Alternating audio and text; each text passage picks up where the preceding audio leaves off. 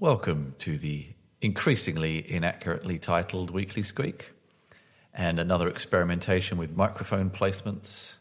I don't know if this is going to be less echoey, more echoey, or what. The background noises decreased outside our studio as the builders who have been there for 2 months are leaving today. At least 3, I think. Yes. They are leaving today. Yes, they are. It's a day of celebration here in Berlin. Well, just outside our house. But yeah, they've actually been working on the plumbing under the roads.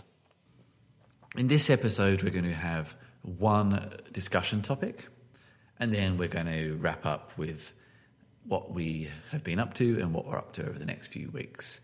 And the discussion topic is a little specific to some of the things that we interact with, i.e., how to write about, how to explain, how to present a technical concept and what you do, be this a company or a project, and some advice on dealing with the press. I tend to do more technical writing, documentation, technical blogs, explaining coding, DevOps, processes like that to largely other technical people, but also non-technical people.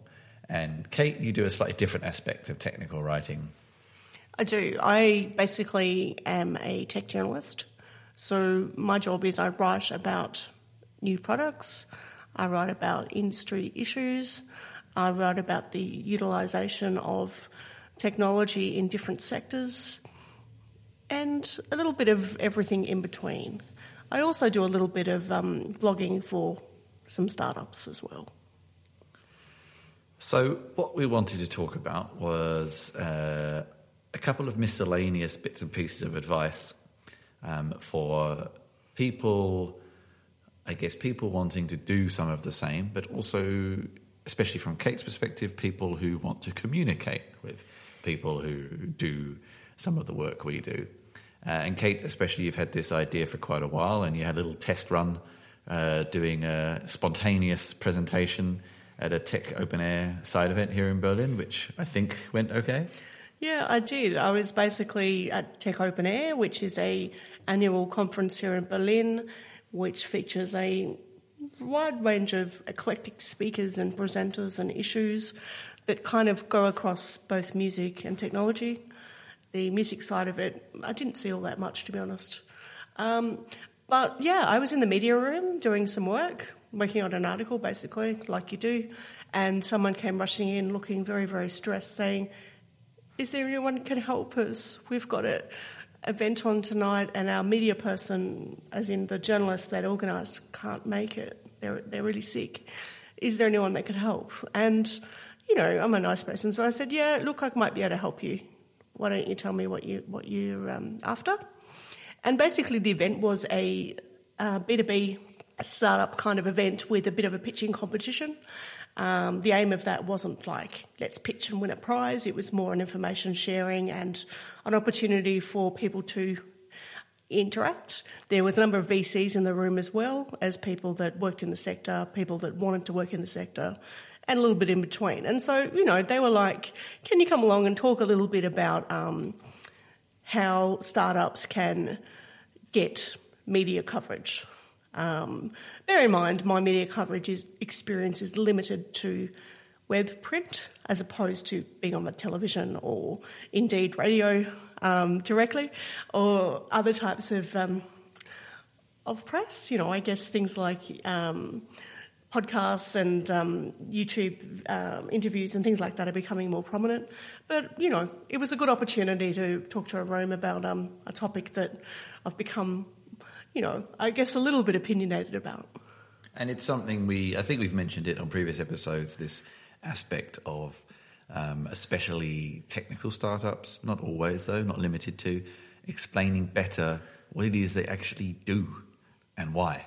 And it's been something you've been thinking about and maybe doing some presentations on at things like Slush and events like that. And it was a good opportunity to give the idea a test run. So I thought maybe as a second test run, you could share some of your advice with our listeners. I could do that. I mean, another thing that may be good for us to do, Chris, is to actually get some startups to maybe call in the show and talk to them about some of Call in on the telephone. Well, maybe they could talk to us on Slack channel or something, and maybe give some strategies or talk to them about either what's worked really well for them or things that have not worked well. Well, a future episode maybe, unless Chris from the future manages to stitch some things in, which is highly unlikely because we haven't arranged any interviews. But maybe a future episode. Yeah, certainly not now, but this is kind of, What, now? We've got about 5 startups just waiting over there. Hear the silence, yes. Yeah, they're next to the cat sleeping on the couch. I'm happy to kind of give a few sort of little tips to people, bearing in mind that every startup is different, their audience is different, their product is different, and the nature of what they do is a sheer diversity from everything from where you're located to who's in your team. Can mean that you've got either a wealth of experience in this area or you might have not too much at all. And so I guess some of these tips are really targeting people in startups that are actually maybe just starting out and they haven't yet got a big media team or a PR team in their little organisation. So I guess the first thing I would say to people is to really hone down on what your product is and does. And be able to explain that to people, particularly people that may not be in your sector. I talk to people across things like robotics, SaaS, different IoT, whether it's industrial, home automation, or products that, like wearables. And each of those has a very different audience, and therefore it has a different area of knowledge. And it's very easy for someone who's in a tech bubble to assume that everyone knows about the intricacies of what they do and why. And it's simply not the case. You'll find most journalists specialise in certain areas, but they're also more likely to know a little bit about lots of things rather than, deep integrated knowledge about the specificity of what you're talking about. So that's the first thing I'd say to people.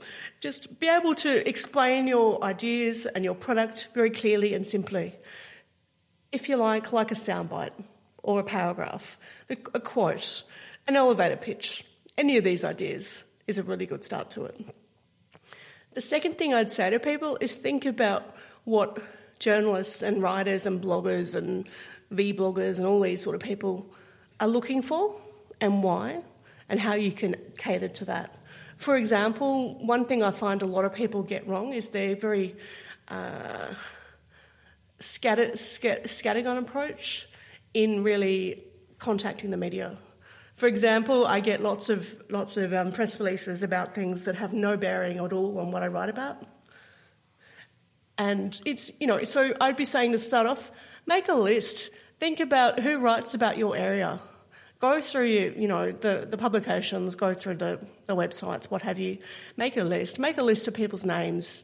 You can contact them in different ways, whether it's Twitter, it's LinkedIn, it's through their website, what have you. We're usually pretty receptive to being contacted. But, be specific. Be clear on what you're actually thinking that you could provide for them. The second thing I'd say is, or the third thing, I think I'm on the third thing, is to think about what kinds of things do they need to be able to write about you. For example, they need to know lots of information that will build a story. So you need a hook. So you might have the most interesting IoT platform in the world and you think it's fascinating, but if you come to me and you say, well, I can't tell you about any of my customers because we're all under a secrecy obligation or what have you, well, that's not very helpful. It doesn't make you sound very interesting. You're not giving me any practical examples I can deal with. But if you came to me and said, oh, yes, Actility actually powers the Netherlands, and part of that work is actually the rat control platforms that are now automated through sensors across the city. So of Amsterdam, for example, so robots with guns shooting at rats. Not quite. It's more like I'm disappointed. Sadly. But it's more basically so all the rat traps are automated with a sensor, so that people can tell when they're being used successfully, and thus go and dispose of the rats. To be blunt. So, yeah, that's a bit more interesting than just, oh, yes, we have a platform that everyone else has in different parts of the world. Not so interesting. That's one example. I mean, what are your thoughts, Chris? You work at a startup. What are some of the challenges you face? I think actually on the flip side of what you said is it's actually being able to explain what you do. It sounds like a surprisingly easy thing to do, but sometimes it isn't, because often you start by solving your own problem and you know what the problem is, and then trying to figure out how to explain that problem to other people is sometimes hard. But I think I would also say that maybe if you have a problem that you find hard to explain in a nutshell, as it were, then maybe you don't have a problem that's worth solving. That might be a controversial statement, but if you really find it that hard to explain something, then you either A, don't actually have something that is that big a problem, or the other problem, and I'm not really entirely sure of what the exact cause of this may be, is when someone is asked, and I see this a lot, especially from more academic people, to explain an idea or a concept in 2 minutes. They say, oh, that's not enough time. And I kind of feel like if you can't explain something you're interested in or are working on in a short period of time, then your idea either isn't clear enough, or maybe you actually aren't as passionate about it as you think. That's maybe some observations based on where people I have worked with, but also startups I've seen pitching. And I saw an interesting, this was a sort of unrelated event last night, but a quote that the presenter gave, which I found quite interesting, and a lot of startups these days are very guilty of this, is that technology will not save the world. It's actually people who save and change the world. So I think we're all a bit tired of hearing, we are inventing a platform that's going to change the world. Well, probably actually not, because it's probably just making your washing easier or something like that. That really isn't going to change the world, to be blunt. Or actually, it's not your platform that's going to change the world. It's people using it. It's you pushing it effectively, et cetera, et cetera. So I think another piece of advice would be, don't bullshit. People can see bullshit. People can smell bullshit. And if you have a sufficiently good enough idea, then you don't really need to do that anyway. I think the thing to be aware of here also is that really, if you're a startup or any kind of business, you should be used to talking about your ideas, whether it's verbally or in writing. You should be doing business plans, for example. You should be doing pitch decks, or are they called pitch decks? Yeah, I get sent a lot of those. Or other means of being able to explain your idea. You should have an about page. You should have a paragraph on your Facebook about that says what you do if you have a Facebook page. Things like that should be part of the course. And if you can't, find someone who can. Find a marketing person, find a writer, etc., etc. And don't leave that too late. Especially with technical companies, you tend to start initially with engineering and just focus on making a good technical product, and then suddenly a year later realize you need salespeople and marketing people. And you think you don't, but actually if you want to get a technical product into people's homes, computers, offices, whatever, then you actually do need people who can also explain what you do. Don't demean what they do. It actually is an important stage. Yeah, whether you're a software or a hardware company, it's integral that people are able to engage with your product and to be able to tell other people about it as well. Don't underestimate the power of word of mouth. And don't underestimate the power of words, generally. Yeah, well, that's right. I mean, even if you're doing something as a company that is very B2B, it's hard to promote, it's a niche, it's not something the general populace would utilise, but you want to get some kind of community around it. There are always ways to get people talking about your product that are a little bit different. It's things like you could be sponsoring events or meetup or community events, conferences. It's even really obvious things like the number of times I go to a tech event that has stalls and I walk past most of the stalls and I have no idea what they do. Yeah. This is actually, this relates to what you've been saying, but this is the same messages apply to banners, posters, flyers, even the setup of a stall.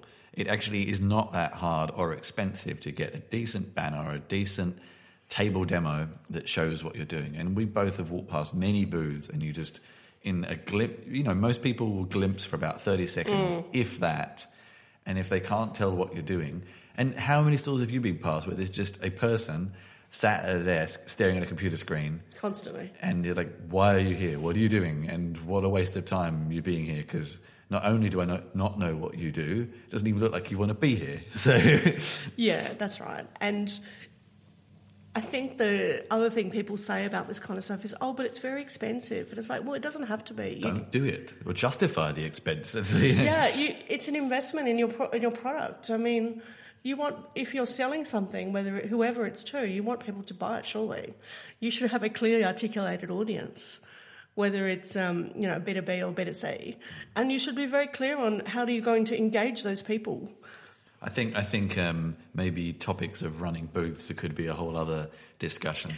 Yeah. But in general, it's about clarity. It's about explaining your idea. It's about condensing your idea into... I mean, we sometimes also hate sound bites, but when you're competing for people's attentions, then that is what you need to reel them in, and then you can go deeper. That is okay. It's okay to have a 30-second explanation. Absolutely. And if someone is interested, then you can go into the 10-minute, 30-minute, 10-hour explanation afterwards if they're interested. Yeah. But if no one is going to stand there and listen to a 10-minute explanation, and I have done that at booths, and I haven't understood, I've asked a question, and within about 2 minutes I've understood it's something I'm not interested in, and you find a very subtle and pleasant way of extracting yourself from the conversation.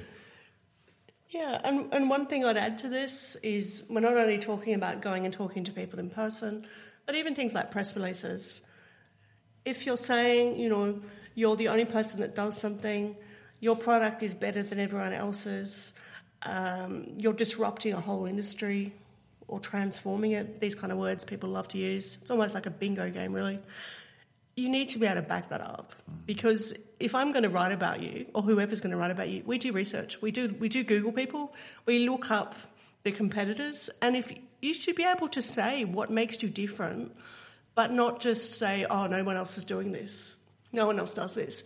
Because the number of times someone says to me, no one else is doing this, and then I look them up, or I look up the topic, whether it's autonomous car, something or other, or some type of robot or whatever it is, and there's 20 other people doing the same thing in the same country. Yeah. You could say we're the only person in this place.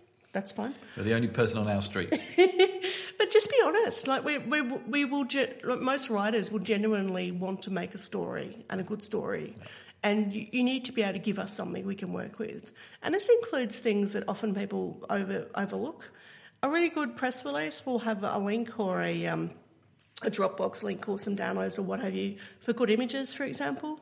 Because if you don't have good images that you send to us, we're going to go on Google and probably get some crappy ones that we have to use because that's all we can find.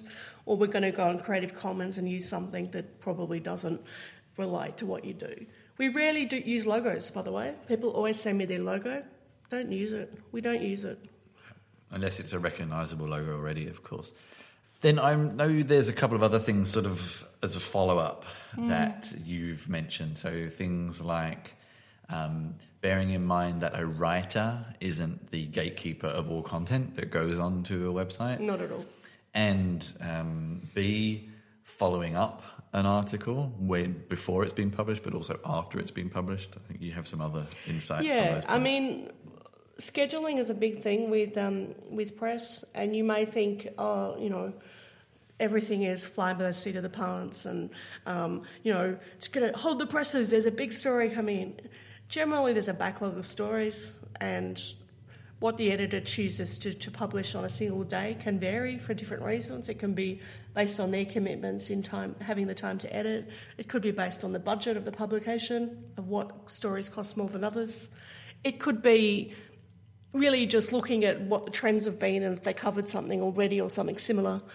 And once you've done an interview, just bear in mind that the person who's interviewed you has got probably 5, 6 other stories on the go at the same time that they're writing.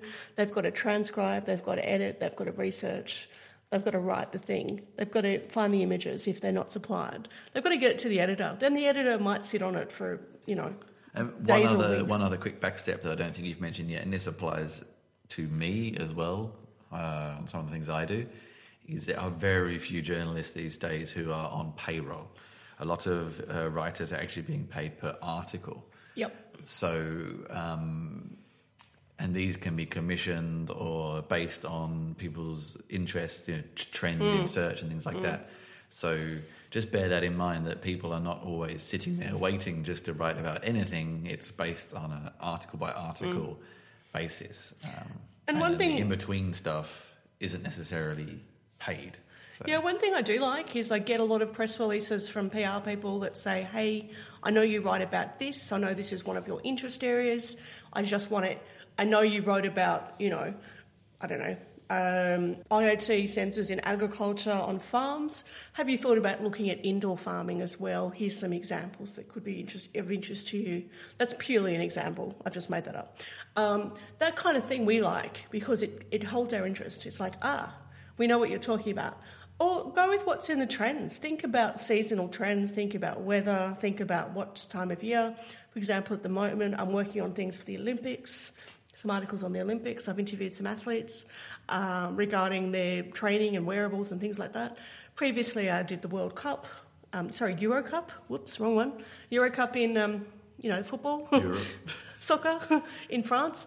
So, you can always... What you should be doing with press releases or, your PR or your marketing or whatever is even have a bit of a calendar over a year. Think about when it's quiet and we might really want some stories. And I actually am pretty avert to being pitched at, just throw me an idea and I'll help you work with it. You don't have to be like the slickest person of all. But if you can't explain it, help me out, Give me some images, give me some diagrams, whatever you have that's useful. We will generally try and work with people particularly if language is a barrier. We get this stuff, And once the article has been published... and I say this from the perspective of an editor on one website as well, and we have exactly the same setup. Note that very frequently the writer actually has no access to change an article after it's been published. This may sound strange. So if there are changes and typos, which can happen even after something has been edited, everyone's human, everyone makes mistakes, that the writer themselves doesn't always have the power to actually be able to change them. That's right. And be aware, we're often working in different time zones. So if I've interviewed you in Spain about your product, your software or whatever it is, and you want something changed straight away because there's a typo in someone's name or, you don't like that often it's that, you've mentioned one of the companies we work with, we don't want to actually name them. That's quite a common one. Well, firstly, it was in the quote, so of course I mentioned it. It makes the story more human. Sure, I can change it, no problem, but I have to ask my editor. My editor is in San Fran, so I have to wait for him to wake up. Secondly, he's got to prioritise that in his day to fix it. And he may be travelling, it could be anything, So just, give us a little bit of space. We will fix things when we can. We're human, we make errors, we make typos. Things do get checked, of course they get checked, but...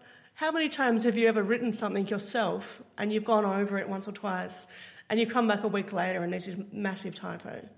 And it's funny because I was thinking about it yesterday. I wrote an article recently on automated cars and self-driving cars for people with quadriplegia, which is paralysis from the neck down.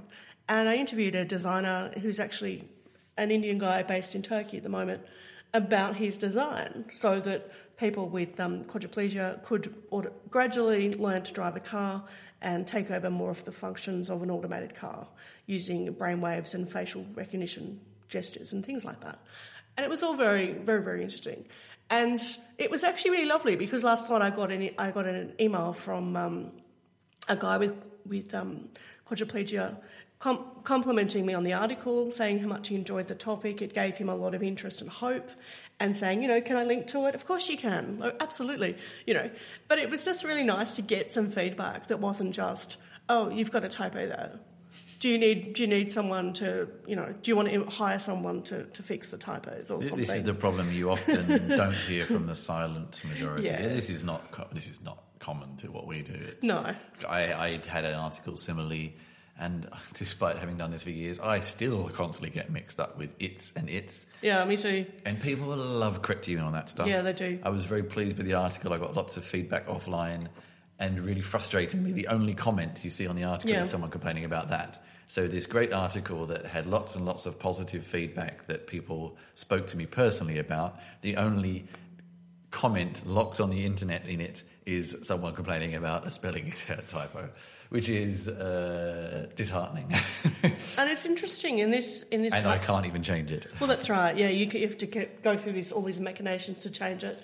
It's interesting in this vein because one thing I'm seeing, which I'm doing in more of my work, and I know probably most of people are now, is moving more content onto Medium as well.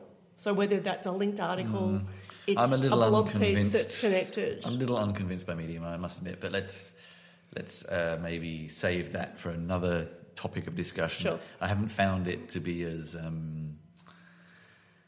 broadening of your audiences. It tends to be people who already have big audiences elsewhere are using it to broaden an audience. If you don't have one, I don't know. I'm unconvinced, but one topic I might add to the discussion, just briefly, is should you have a blog, or should you have a web? What do you mean? I mean, as a startup. Let me. Okay. I'll explain. Like the issue is, should you have a blog or should you even have a website? Website, yes. Even a basic website. If you are fairly limited time, money, you haven't designed yet the way you want everything to look, even starting with a good Facebook page could be a start. Okay, and in that case, something like Medium is more useful. Yeah, actually, yes. some means of communicating and remember, a lot of this stuff is about storytelling. Particularly when you're dealing with writers and stuff, we want to tell stories. We want to know the impact your products had. Maybe we want to ask you about some of the challenges you had in making it. Yep. We want to know about the people in the company. Some ways to generate interest. Like I think a company that I was talking to someone about today actually that does a lot of this stuff quite well is Buffer, who some of you will know. I've actually got some other more practical examples too. Companies like DigitalOcean, CodeShip, who I write for, and NextPack, who you've been doing some work for. Often these blogs can be used not only just as SEO. That's right. To bring relevant traffic to your website, and then they find out about the product that you have, but also help establish your brand as, oh God, this could sound horrible, establish your brand as a thought leader in the space. Precisely. Yeah. Shoot me now for saying that. But you get the point. And it helps. So, for example, with DigitalOcean, there are 100 hosting companies, but they are well known in the space because lots of people end up on their website from searching for solutions to server problems. Yeah. And then they say, these people also have servers for me to rent, and they're also quite good anyway. And it's a very obvious correlation between how you've ended up there and then the product they have.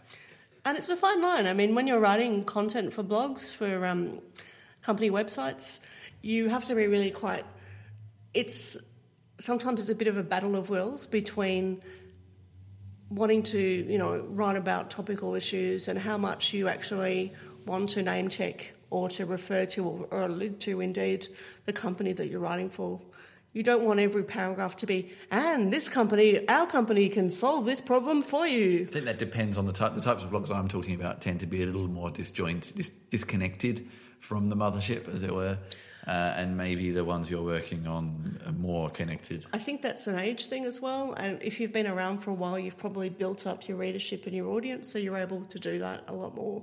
It is a good place to aim for, though. Maybe. I mean, with the software stuff especially, it's more about credibility. And if you have a good quality article that solves someone's problem, then that's actually enough. You don't have to mention the company because it's in the header anyway, and people know where they are. Yeah. So actually, a good quality article on CodeShip or DigitalOcean, people go, hey, that was awesome. Thanks for the help. Who are these people? And actually, you don't need... In fact, none of the blogs I do for for CodeShip ever mention CodeShip. In fact, sometimes I talk about things that have absolutely nothing to do with them, but it's still the quality content. And actually, I will talk about one of them in a minute. Is encouraging to people. It gives you credibility and trust as a brand. And sometimes you don't always have to talk about yourself. If you provide good resources, you don't need to talk about yourself. Oh, I agree, absolutely. But this is often the challenge. Like a young company will want that name checking, and that can be often the challenge for the writer in saying, well, I don't think you need it as much as you think you do. Well, you're already on their website anyway. So exactly. If you're blogging on an external site, maybe that's a whole other topic. But let's wrap up this, and we'll come back to our second topic. But we're going to try a slight restructuring, and we're just going to briefly cover some of the things we've been working on the past few weeks and things that we will be working on. Okay, so it has been a typically busy period. I can't even remember the last time we put out an episode, so I'll just say period. I personally am between jobs, and I don't mean that I'm unemployed and I'm just trying to sound like I'm not way. I am actually between jobs. I am in the process of wrapping up some of my current work and moving on to a new company in September, which I'm quite looking forward to. I won't go into detail right now. In fact, I'm basically taking August off, and half the reason I wanted to do this episode is a little bit of a précis to some things I'm going to be blogging about over the next few weeks about various things, and some of these I'll touch on in the second segment. But basically, I'm kind of in a process of wrapping a few things up and a few new ideas and things like that. But so some of the things I've been working on, I actually did a video for a company I have a lot of respect for JetBrains, who make IDE software. And it was just a first try with them. So I did something kind of simple. I made what's new video for them about the features and functionality in one of their IDE's app code, which is a sort of alternative to Xcode. And I was quite pleased with that. And they have some really nice tools for doing presentations, which you can see in the video, which are quite cool. There's actually a plugin for their IDEs that shows what keyboard shortcuts you're using and things like that. And it also had a really cool Apple script that maybe I'll see if I can release into the wild, that when you run it, resizes the window of the IDE for the video format, and then starts QuickTime recording your screen, which was pretty cool. For CodeShip, I also did an introduction to Docker for Mac, which timely. Docker Engine 1.12 just came out last week, and the Docker for Mac and for Windows came out of beta, and I've been having some real wranglings with Docker 1.12 in other work, actually, because we have uncovered a bug which has been logged, and I won't go into great detail about what it was, but it caused real problems for the particular company and their software that I was working with. This post was a little quiet, and then suddenly over the past 12 hours I've had a ridiculous amount of retweets and likes on it. So it seems to, probably because I think it was mentioned by Docker because it came out of beta. Fantastic. What else? On SitePoint, not necessarily written by me, but we have released an article on Picasso from Square, which is an image loading library for Android. And I would actually encourage you to check out Square's even if you can't use Square. I mean, we can't use Square here, but their engineering team actually has released a lot of really cool libraries, which you might find useful. In a similar vein, this was an old article, but it got updated for Butterknife, which is for code injections for Android, tidying up the kind of rather verbose Java code you can sometimes get in Android.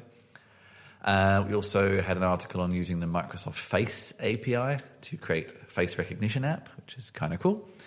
An update on developing push notifications for iOS 10 when that comes out. And I think the other quite cool ones I'd like to mention were writing a module for React Native. So you can expose native APIs in Android or iOS for React Native JavaScript programmers if you kind of have enough knowledge of JavaScript and or Objective-C, Swift, Java. And in a similar way, creating in-app browsers in PhoneGap. So actually making your own web browser inside an application, which sounds kind of weird, but it's sort of cool. That's basically what I've been up to, what's coming up. I have relaunched my event section to a new Meet Me, so gregariousbamble.com/meet me. I'm going to mention a couple of these because I don't exactly know when the next episode will be, but in just over a month, on September the 19th, I'll be at Write the Docs EU, covering learning from other technical writers, which is going to be talking about what I've learned from studying how people write board game manuals, IKEA manuals, and things like that. And then I will be talking about Swift at Voxed Days Belgrade on September the 29th. And Voxed Days Belgrade was one of my favourite conferences of last year, so I'm hoping it will be just as much fun. So if you're either in Prague or Belgrade, you can come and say hi. And there's some other dates there, but further into the future. So I'll let you look at the website to find out more. Kate, what have you been up to? I've been doing a bit of writing, actually. One big issue that's popped up in the media last week was the PetNet debacle. Now, in case you don't know, PetNet is one of many companies now producing automated pet feeders. And the premise of these is basically that you can feed your pet measured amounts of food from a little device, and it has a range of different functionalities depending on which one you buy. For example, you can program the times it will be fed from your mobile phone, so it's whether it's the same time every day or what have you. You can, depending on, again, which one, you can feed different food to different pets. You can measure how much they're actually eating by weighing the product in the bottom. Some of them have AI capabilities for facial recognition of the pets, so it enables you to work out which pet is eating what. And what actually happened was PetNet is one of the kind of well-known ones in the States, and the server they used went down. So there was a significant system failure for, depending on who you believe. I haven't actually read your article, but I don't even understand why you'd need a server to do that. But okay. So it went down for somewhere between 8 and 10 hours. And what this meant was that people who were relying on the remote functionality, so the ability to remotely be able to... You could just do that device to device, though. I actually alluded to this in my article. Yeah, people that were, on holidays, for example, who were relying on the device to feed their pets when they were away, meant that they could not feed them. And PetNet was kind of added fuel to the fire by sending out a message to everyone saying, please make sure you've got manual feeding available until we fix this problem. And I think I've linked to what they actually said in the article, so you can get the exact words. But, of course, the media fell all over this because all these hungry and thirsty puppies and kitties waiting for their food at home alone, you can imagine and this was caused by technology. And it wasn't just technology, it was the Internet of Things, which is even worse. Why are we automating everything? And it was just a PR nightmare for the company. And look, to be fair, they did do some things right. They apparently contacted everybody once it was fixed, to make sure that everything was working at their end, which I thought was quite good. They were sending out tweets from not only the company but their developers as well, giving people progress. But I mean, it does lend the question about, could there have been some better ways to do this? Because let's think about it. If you've got an automated product in your home, whatever it is, and bear in mind that in probably the next 5 years, most of our products will be automated in some way, shape or form, or be connected to the internet in some way, shape or form. It's a bold statement. Yeah, but it's a true one. I mean, I talk to some people who have over 200 connected products in their homes. So, depends where you live a little bit as well. I think you're talking to those sorts of people, though. I am. So, you would like to think that if you've got your pet feeder, if something goes wrong, for example, the internet goes down, there's a battery failure, there's something that happens, there's some way that the product can continue feeding on an automatic kind of feeder function without your input. Is that not reasonable to think that? If there's a power outage or whatever, you would like to think You just store the details on the device. I don't really... Exactly. Yeah. Yes. And you would like to think the device has its own means to do this, but, the exact functionalities of why this actually happened. It's one of those sort Bit of a mystery. Seemingly very obvious problems that you don't notice until it is, of course. And then you're like, how did we never think of that? And the funny thing about it is everyone sort of could see why this was a problem, and, you know, that they could have just made the actual device able to function without input when, you know, there's other failures happening or what have you. And I even got an email from the company after my article trying to backpedal a bit and say, oh, you know, we did fix all this, and, you know, which was a little bit interesting. But I wanted to also mention something that I write every month, which is a lot of fun to write, and I'd encourage you to have a look. It's basically the Calm, Cruel and Connected Best and Worst IoT of the month. And I do this every month, and what I do is I pick 3 great products I've seen that in the month that I think are quite good or have some capabilities that in the future will be very good, and 3 that are not so good. So I won't go through every one because you can certainly go through the article for that. But I think my favourite worst one, because people always ask about the bad ones, is actually a device that is a bracelet that is worn either on the wrist or ankle by a child. It has a corresponding app. And what it does is actually provides if you like, an invisible leash for the child.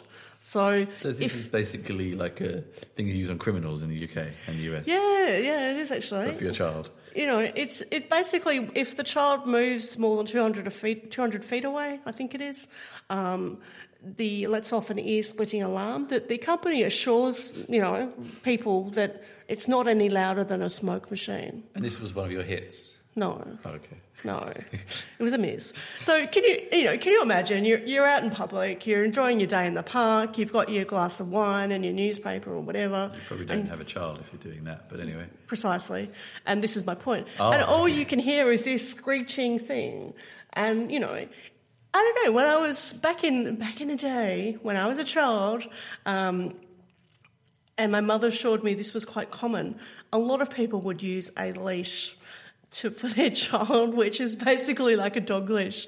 Now they're kind of made to look a bit nicer. They put them I had one too, actually. Yeah, they put them on a backpack. And the idea is that, you know, it's a safer way to manage children in public and so on.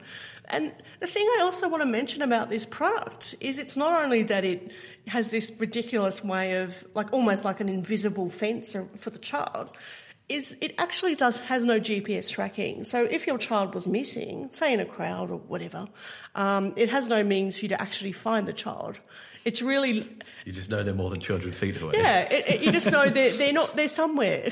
And I think the funny thing that amuses me about it as well is that the idea that the technology impacts on other people is really not considered to be a problem, which it does. Another article I've been working on is about a product that should have been good, but is just a bit of a letdown, really. Can you click on that one, Chris, so I can check the name of the product? Yeah, that one. This is a little wearable product, and it's based on the idea of making people into... You have to change your author picture, I think. I like it. It's got me holding a plastic chicken. Yeah. Of course. Now, this is a product called NorthSense, and it's basically a little wearable that you wear via a piercing. So you have to go and get, you know, the piercing done in a piercing shop. So basically it enables you to have the device functioning, and what it does is basically tell you when you're facing north. So it's like a compass, a wearable compass. And it's done by a biohacking company, and if you have a look on their website, I encourage you to have a quick look at the article. It's the most ridiculously dippy hippie, cyber hippie kind of website. Cyber hippie. Yeah, I just made that up. It's the most cyber hippie kind of article website you ever would meet. It's got references to dancing and music and all this sort of crap, and you know, it's high fish pants. Oh, probably. Yeah, they probably wear those as well. But it's quite ridiculous. And I think that there are so many things you can do with this technology, and it is so hard to get any type of wearables in the body, whether it's a piercing or what have you, because there are so many laws and regulations about, you know, body safety. And understandably, just because maybe we haven't been very clear, if you want to find any of these, if you go to readwrite.com/author/Kate with a C - Lawrence with a W. Until the next time, until the next episode and instalment of the increasingly inaccurately titled Weekly Squeak, this is Kate Lawrence. Okay. What do you want me to say? How can people get in touch with you? Oh, okay. I'm on LinkedIn. That's probably the easiest way to do it. LinkedIn. Okay. And Twitter, I think Twitter, you're on? at Kate_Lawrence. Kate with a C, Lawrence Kate with a W. Lawrence with a W. And this is Chris Ward, Chris Chinchilla, signing off. You can find me on @ChrisChinch. You can find me on LinkedIn. You can find me anywhere, usually as Chris Chinch or Chris Chinchilla. And we will talk to you all again next time. Take Bye-bye. care.